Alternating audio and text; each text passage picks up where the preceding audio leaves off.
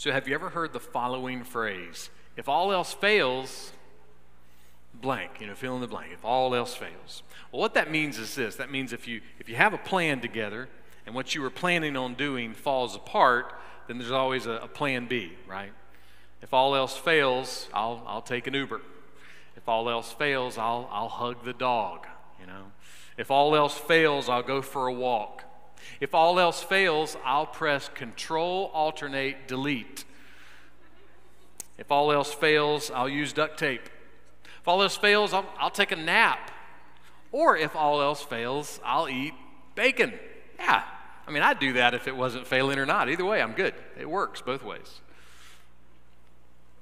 One of the worst if all else fails moments in the world for many parents is Christmas Eve, right? It's Christmas Eve. You've finally got that play kitchen from IKEA all together. It's sitting there in the floor. You're all excited, and you look back down, and there's this one screw left. You have no idea where it goes, where it's supposed to go, but more than likely the whole thing is going to fall apart on Christmas morning because that one screw is not where it's supposed to be. And what usually makes that moment worse is when your spouse or your teenager or your in-laws are in the room and they say, well, if all else fails, you can read the instructions. Yeah, that'll bless your heart in that moment, right? That's what you want to hear. Or in that moment, you could say, hey, if all else fails, I'll take the kids to IHOP in the morning for Reese's Pieces pancakes, and they'll forget about that play kitchen. It won't even matter. Or you may look at your watch and say, it's 11 o'clock on Christmas Eve night. I'm just going to IHOP by myself right now. That'll solve this problem altogether. If all else fails, if all else fails. Sometimes in life, though, we don't know what to do when all else fails, right? We don't know how to manage that moment. We're lost, we're frustrated, we're angry, we're confused, we're so many different things. And what's even worse is when all else fails and it's all our fault, right? It's on us. It failed because of something we did. That makes the frustration and the anger and the pain and the worry and the suffering even worse than it was before. So what do we do? What do we do when pain and frustration and difficulty and hardship and suffering comes our way? How can we handle it? Is there any help for those moments? Well, in the words of philosopher Maxwell Smart, would you believe that the answer does not come from a TikTok video this past week? It doesn't. Would you believe that the answer actually comes from 2,600 years ago? Your suffering, your frustration, the difficulty that you might be facing today, the answer, the help for that comes from a long, long time ago. What is that helpful answer? Well, let's see if we can find out. Lamentations chapter 5, beginning with verse 1. Remember, O Lord, what has befallen us. Look and see our reproach. If we were to modernize this, somebody might say, hey, if all else fails, pray, right? But that's actually terrible advice in one sense. Don't wait till everything fails to pray. Pray before whatever happens, and then maybe it won't fail. But in this moment in history, we are finding who we believe to be the prophet Jeremiah writing about how everything in Jerusalem failed. It had already failed. The city had been conquered. The church had been destroyed. The community had been dismantled. The entire nation was falling or had already fallen apart. Almost overnight, the people found themselves poor and homeless and starving, humiliated and exhausted. Why? Well, practically speaking, physically speaking, because the Babylonian Empire had come in and invaded and taken over. And then the poet-prophet, he describes what some of the aftermath is. Listen to verse 2. Our inheritance has been turned over to strangers, our houses to aliens. No joking aside, if you're not familiar with the Bible, this is not science fiction, okay? This would be people from other countries, right? So he's saying, look, everything that we had, our inheritance, it's not our kids anymore. That they aren't going to get it, and our grandkids aren't going to get it. Everything that we've been saving up to hand off to our families, it's gone. And the worst part is it's been given over, been taken by this invading army. Verse 3, we have become orphans without a father. Our mothers are like widows. They lost everything. The description here is they lost everything. They lost their city, they lost their homes, they lost their retirement accounts, they lost their savings, they lost all of those things in the inheritance. They lost the church, they lost the restaurants. Some of their family members had been killed. Some of their friends had been killed. They lost everything. Their entire way of life, the way that things had been for more than 40 years, was completely gone, and it was never coming back. Anything sound familiar there? Any experience that we've had in the last couple of years that feels a little bit like the same? Then he says this, verse 4. We have to pay for our drinking water. This is one of the most interesting verses in the entire Bible, maybe, right? I mean, because, we live in a day where we have to pay $6 for a bottle of water from a magical spring in Arendelle, right? So, this doesn't sound strange to us in any way.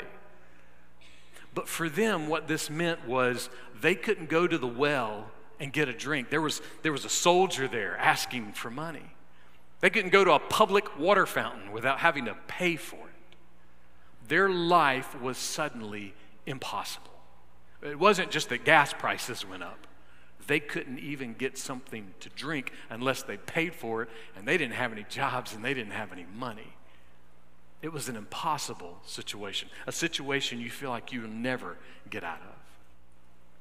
And then he goes on, verse 5. Our pursuers are at our necks. We are worn out. There is no rest for us. Ever felt that way? Ever felt like you had a situation in life that just felt like it was strangling you, it was suffocating you? You were just overwhelmed with fear or worry or anger. You were tired, you were worn out, you were humiliated, you were exhausted, and so much so you couldn't eat, you couldn't drink, and you couldn't even think. Ever been there? Have you been there this week? Are you there this morning? I would say all of us have had a moment like that, maybe a lot of moments like that. And if so, can I just offer you to you again the first words from the prophet back in verse 1. Remember, O Lord, what has befallen us. He is praying. This last poem in the book of Lamentations, it's more of a prayer than a lament. And he's praying because he understands that is the greatest thing that he can do. In your most desperate moments of life, the greatest thing you can do is pray. I had the privilege Wednesday night to hang out with our 5th and 6th graders in the 56 group. And we were talking about what it means to trust in the Lord with all your heart. And we had some questions we were going through, like how can you trust God when there's a problem in your family? How can you trust God when there's a problem at school? How can you trust God? And several different questions.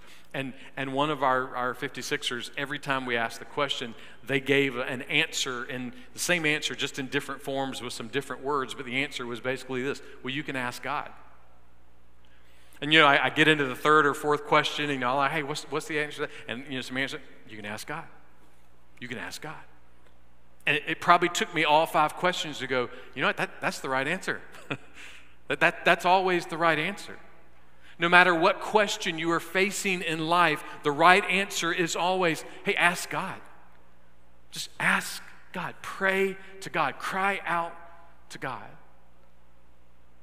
I don't mean to put you on the spot, but when was the last time you did that?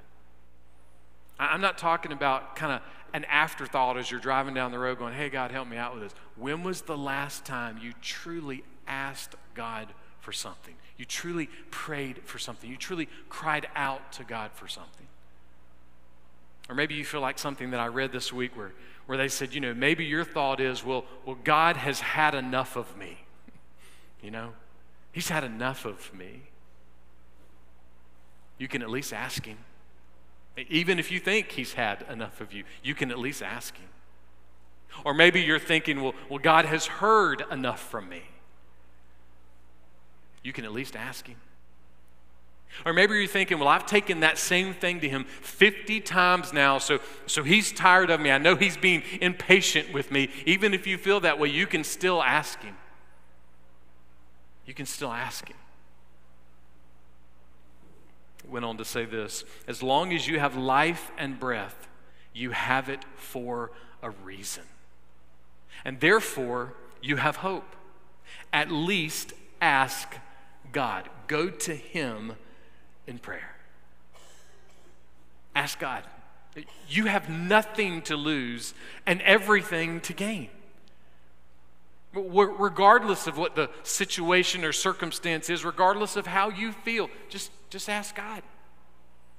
I'm not the Pope. You don't have to get me to pray for you. You just ask God. Just cry out to God. You just ask God. And if he doesn't answer your prayer, then he answered your prayer. If God doesn't answer your prayer, then he answered your prayer. Meaning that whatever answer he gives is better than the answer we wanted. That doesn't always make sense. We don't like it. It doesn't always feel good, but it is universally true. He knows what he's doing. The people of Jerusalem, they did not want what they had. They had not been crying out to God. Listen to verse 7. Our fathers sinned and are no more. It is we who have borne their iniquities. Now, does that mean that they were being punished for the sins of their parents and their grandparents? Well, yes and no. For instance, if someone's father is a criminal, and he's known for stealing and doing terrible things, his kids are not going to go to jail for his crimes. That's just not how it works. Well, Lord willing, it's not how it works. But there's no escaping the fact that in some way, shape, or form, they'll be impacted and influenced by the fact that their father was a criminal. In other words, consequences exist. Our actions come with consequences, and you can't avoid the consequences. So in this moment, we have this scene where the sins of the previous generations are starting to impact in a pretty dramatic way because they lost everything.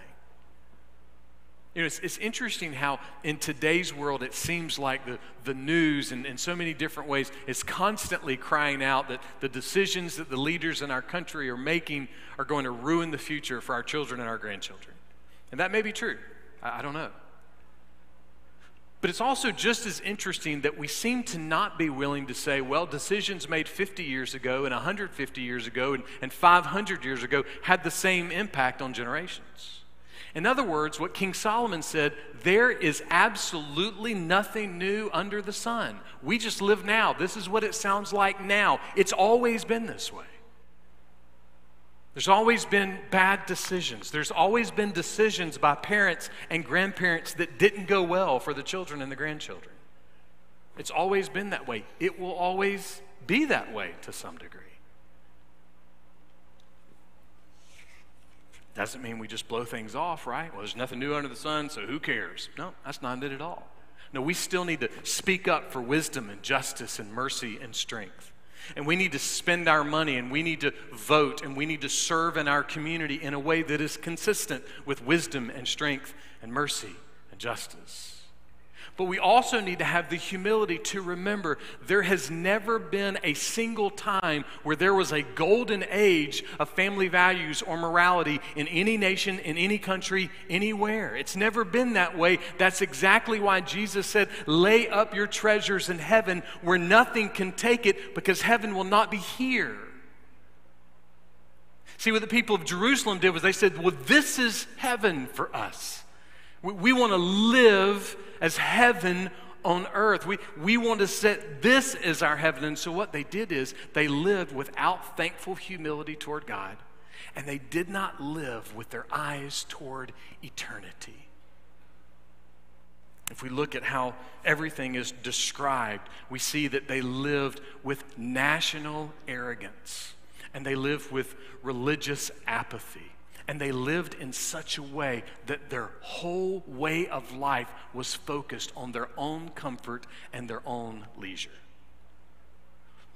I hate to ask the question, but does that sound just a little bit like us? And if it does, there's nothing new under the sun. See, the rise and fall of every single society strategically throughout history is connected to the rise of pride and the falling away of humility and compassion and mercy. That's what we see here. The pride of God's people, it just increased and increased.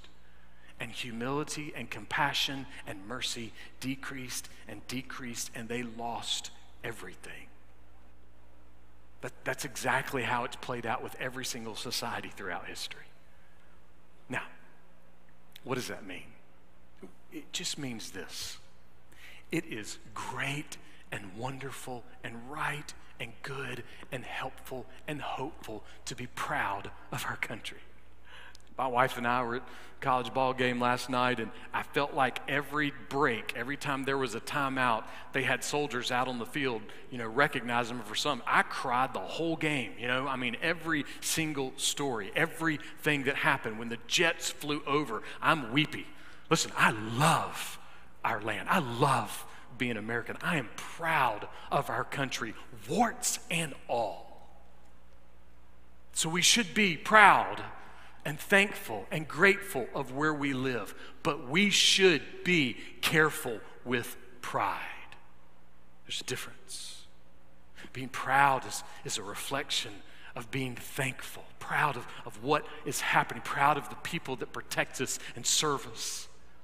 But being prideful is being so full of pride that we forget and ignore God, and our national arrogance increases, and our religious apathy increases, and our desire for comfort and leisure increases, and over time we lose everything because our pride rules.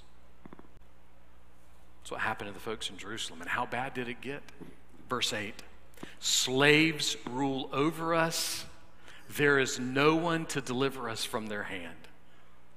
The imagery here is kind of interesting. It's like there was a homeless guy in the Babylonian Empire, and somebody convinced him to sign up for the military.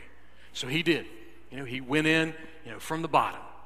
But he proved to be a good soldier, and he rose his way up through the ranks. And then eventually we find him here in Jerusalem, brutally ruling over the people of Jerusalem.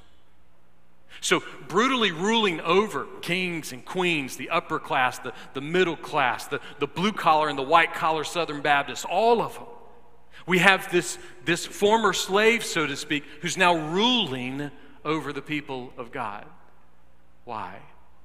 Because their arrogance increased, because their apathy increased, because their desire for comfort increased, and their desire for God decreased.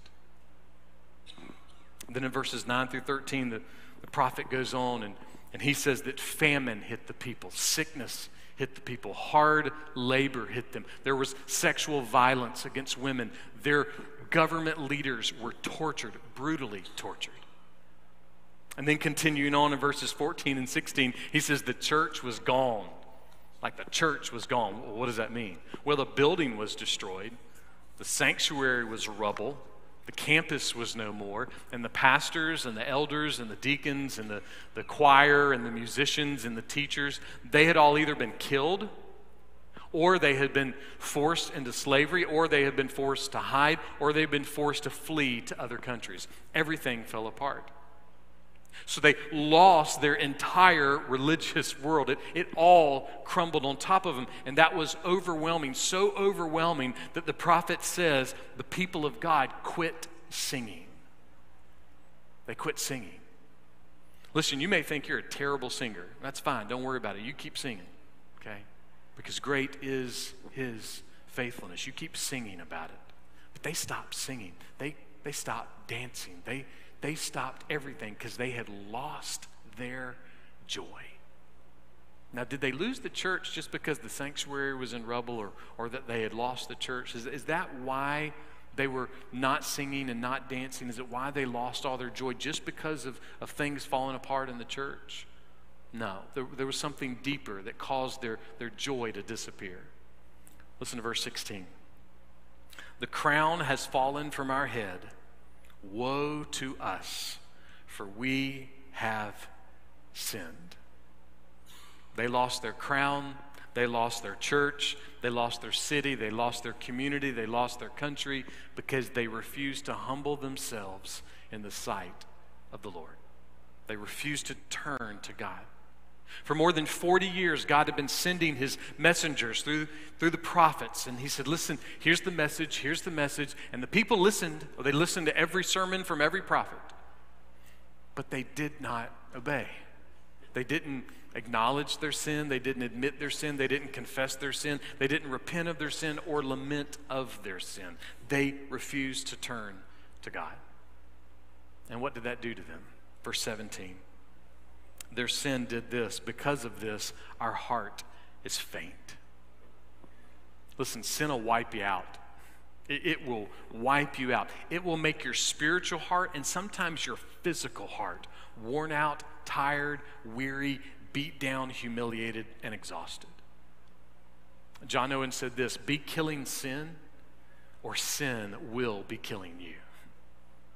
Be killing sin or sin will be killing you. It's somewhat easy for us to look at leaders in the government or leaders in the school system or leaders in the church or leaders in businesses or the guy leading the food truck rodeo down the street and to look at those folks and say, well, that guy, that gal, they're not living right. You know, they're not living right. Somewhat easy for us to do that. You know what's a little bit harder? It's harder for us to stop and look in the mirror and say, God, have mercy on me, a sinner.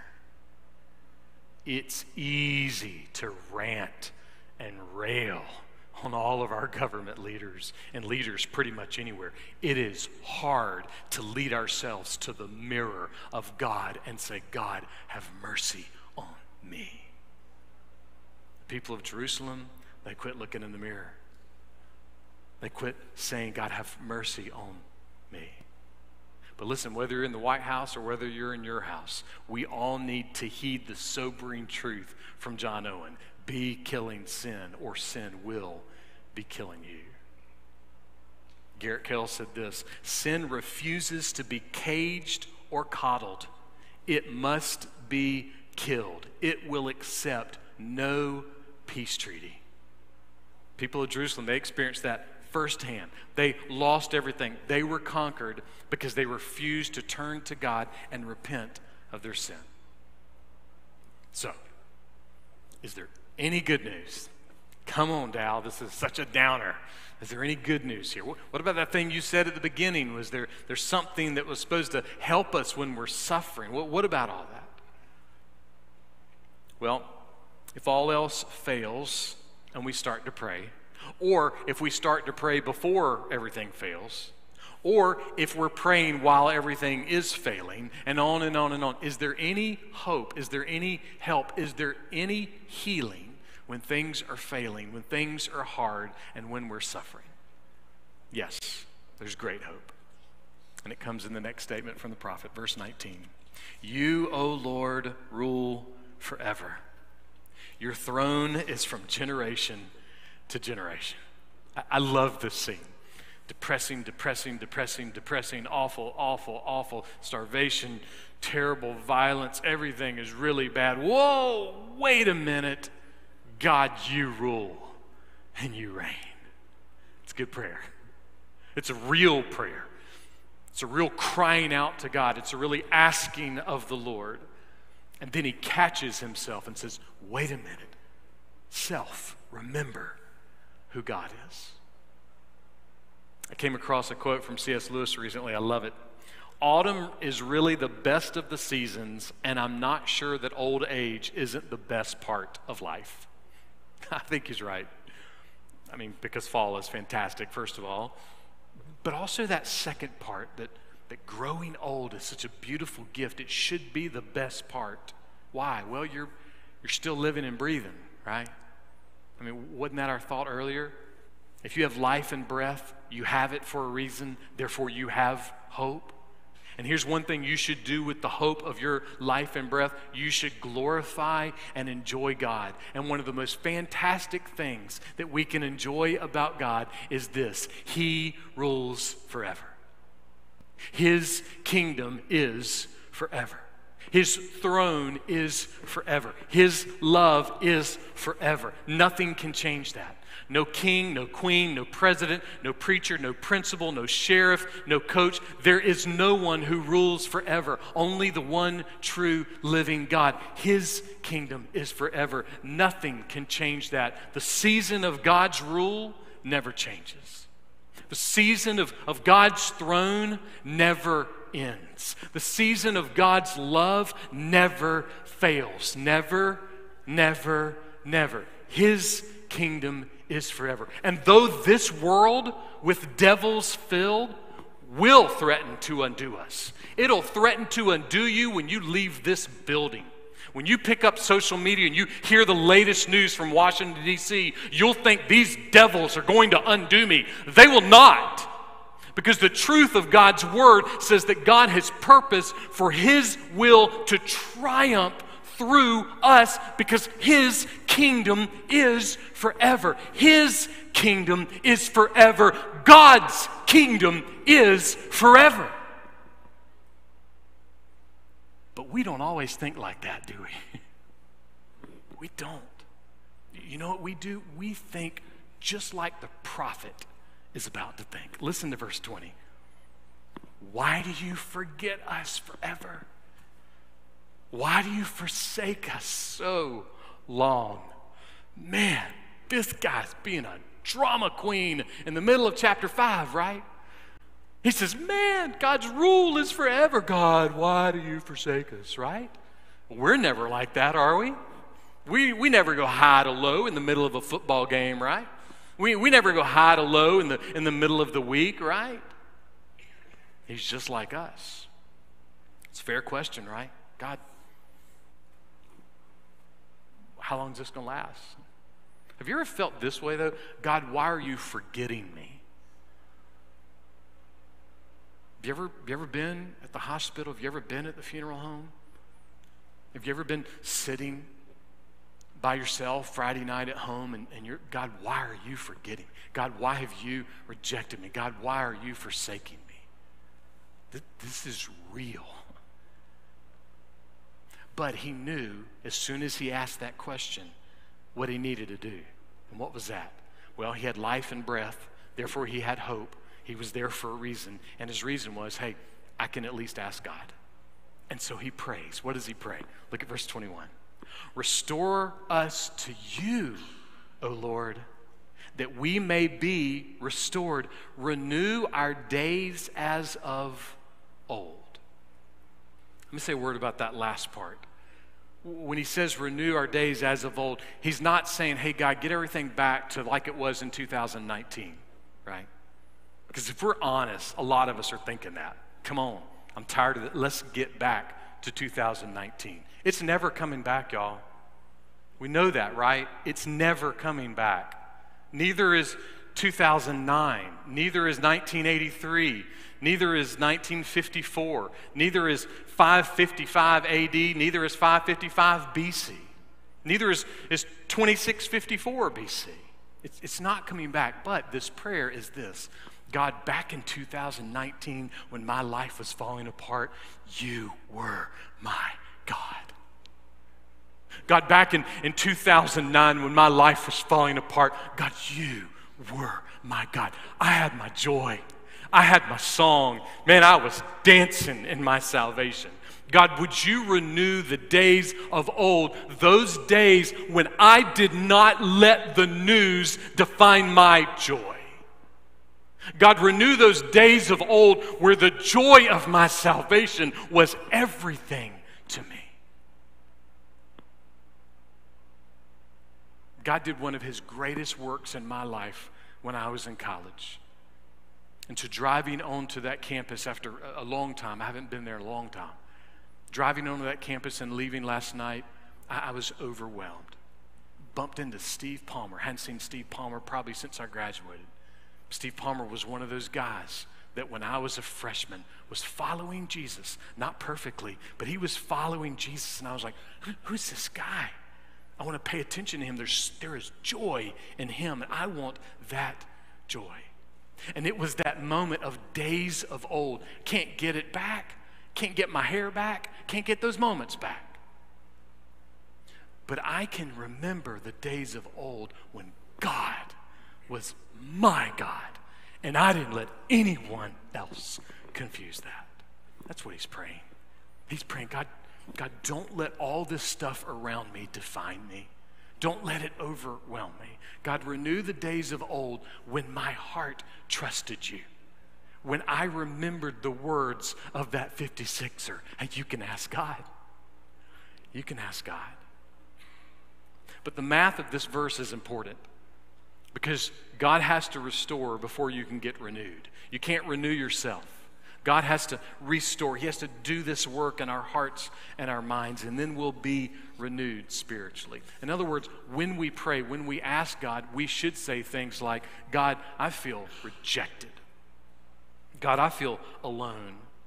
I feel abandoned. I feel frustrated, angry, overwhelmed. I'm confused. I feel humiliated. I feel exhausted. And God, I'm suffering and I'm in pain. Those are good prayers, good things to say to God. And then, just like the prophet, we say, God, would you restore to me the joy of my salvation? God, restore to me the joy of my salvation, because I've lost my song in all the news. I've lost my dancing with all the hype of social media. Lord, I'm just so overwhelmed. Restore to me the joy of my salvation. Because listen, friend, nothing else will work. Nothing else will work. Your team will win, but something else will crush you. Your candidate will win, but something else will crush you. The only thing that can help you in this life when you feel the most defeated is the joy of the salvation of God. It is only the salvation of God that can help and heal and bring lasting hope to your heart. Only God's salvation. Only. If you have God's salvation, you have everything you need today. You have everything you need. If you don't have God's salvation, then what you have is some wonderful things that can be taken away from you in a millisecond. And that is exactly what happened to the folks in Jerusalem. They ignored their salvation from God, and they started finding their salvation in their things and in people, and then they were all gone. And listen to how he finishes up chapter 5, verse 22. Unless, Lord, you have utterly rejected us and are exceedingly angry with us. Again, this is such a real statement, right? He's thinking, I don't know, God, maybe this is it. Maybe you have forgotten us. Maybe you are rejecting us. I mean, this is real, right? It's like, God, I mean, I think you're going to stop this, but are you going to stop this? I don't know. And this is not some, fancy Bible verse. This is a real statement, a heart that is questioning, a real human being that lived about 600 years before Jesus was born, and with his entire country, everything fell apart, and he's saying, God, is this going to stop? Are things going to change? God, I'm praying it'll stop, but is it? I read in several places that in many Jewish synagogues, when Lamentations 5 is read, they don't stop with verse 22. They go back and read 21 because they want to end on a positive note. That's good. The only thing about it is, it seems that the purpose of verse 22 being here was kind of not to end on a positive note. It seems the purpose of it being here is to help us remember that it is a terrible thing to fall into the hands of the living God and be separated from him forever. In other words, I think verse 22 is a real kind way of saying, hey, be killing sin or sin will be killing you. But I have to say, I like the move of the Jewish synagogues. I want to end on something positive too. Someone has described Lamentations 5 this way. It is a prayer for national restoration and spiritual renewal. A prayer for national restoration and spiritual renewal. That sounds good to me, right? I mean, that sounds like something that would be really positive. Having national restoration instead of national chaos. Having spiritual renewal instead of having emotional nightmares. Yeah, I think that would be good. Some restoration, some renewal. I'm all about it. So, what can you do to make that happen? What can you do to bring national restoration and spiritual renewal? Well, you have life and breath.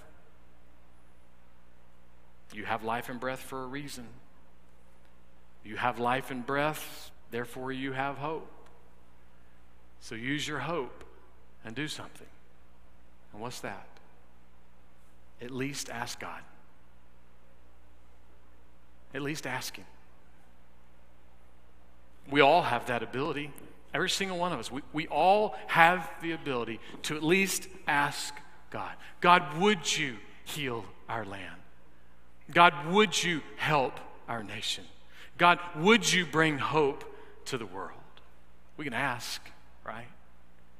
And here's the amazing thing. That prayer has already been answered. It's already been answered.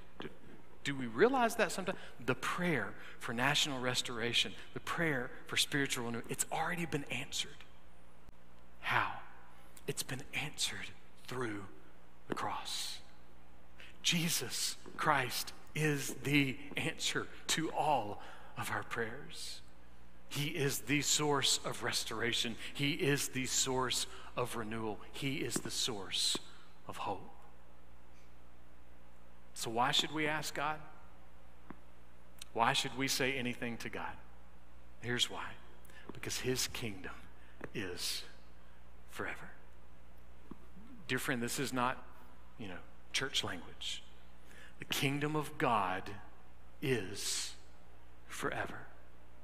Better is one day in His kingdom than 1,000 elsewhere. Great is His faithfulness in His kingdom and beyond. We shout to the Lord because His kingdom is forever. His kingdom is forever. His kingdom is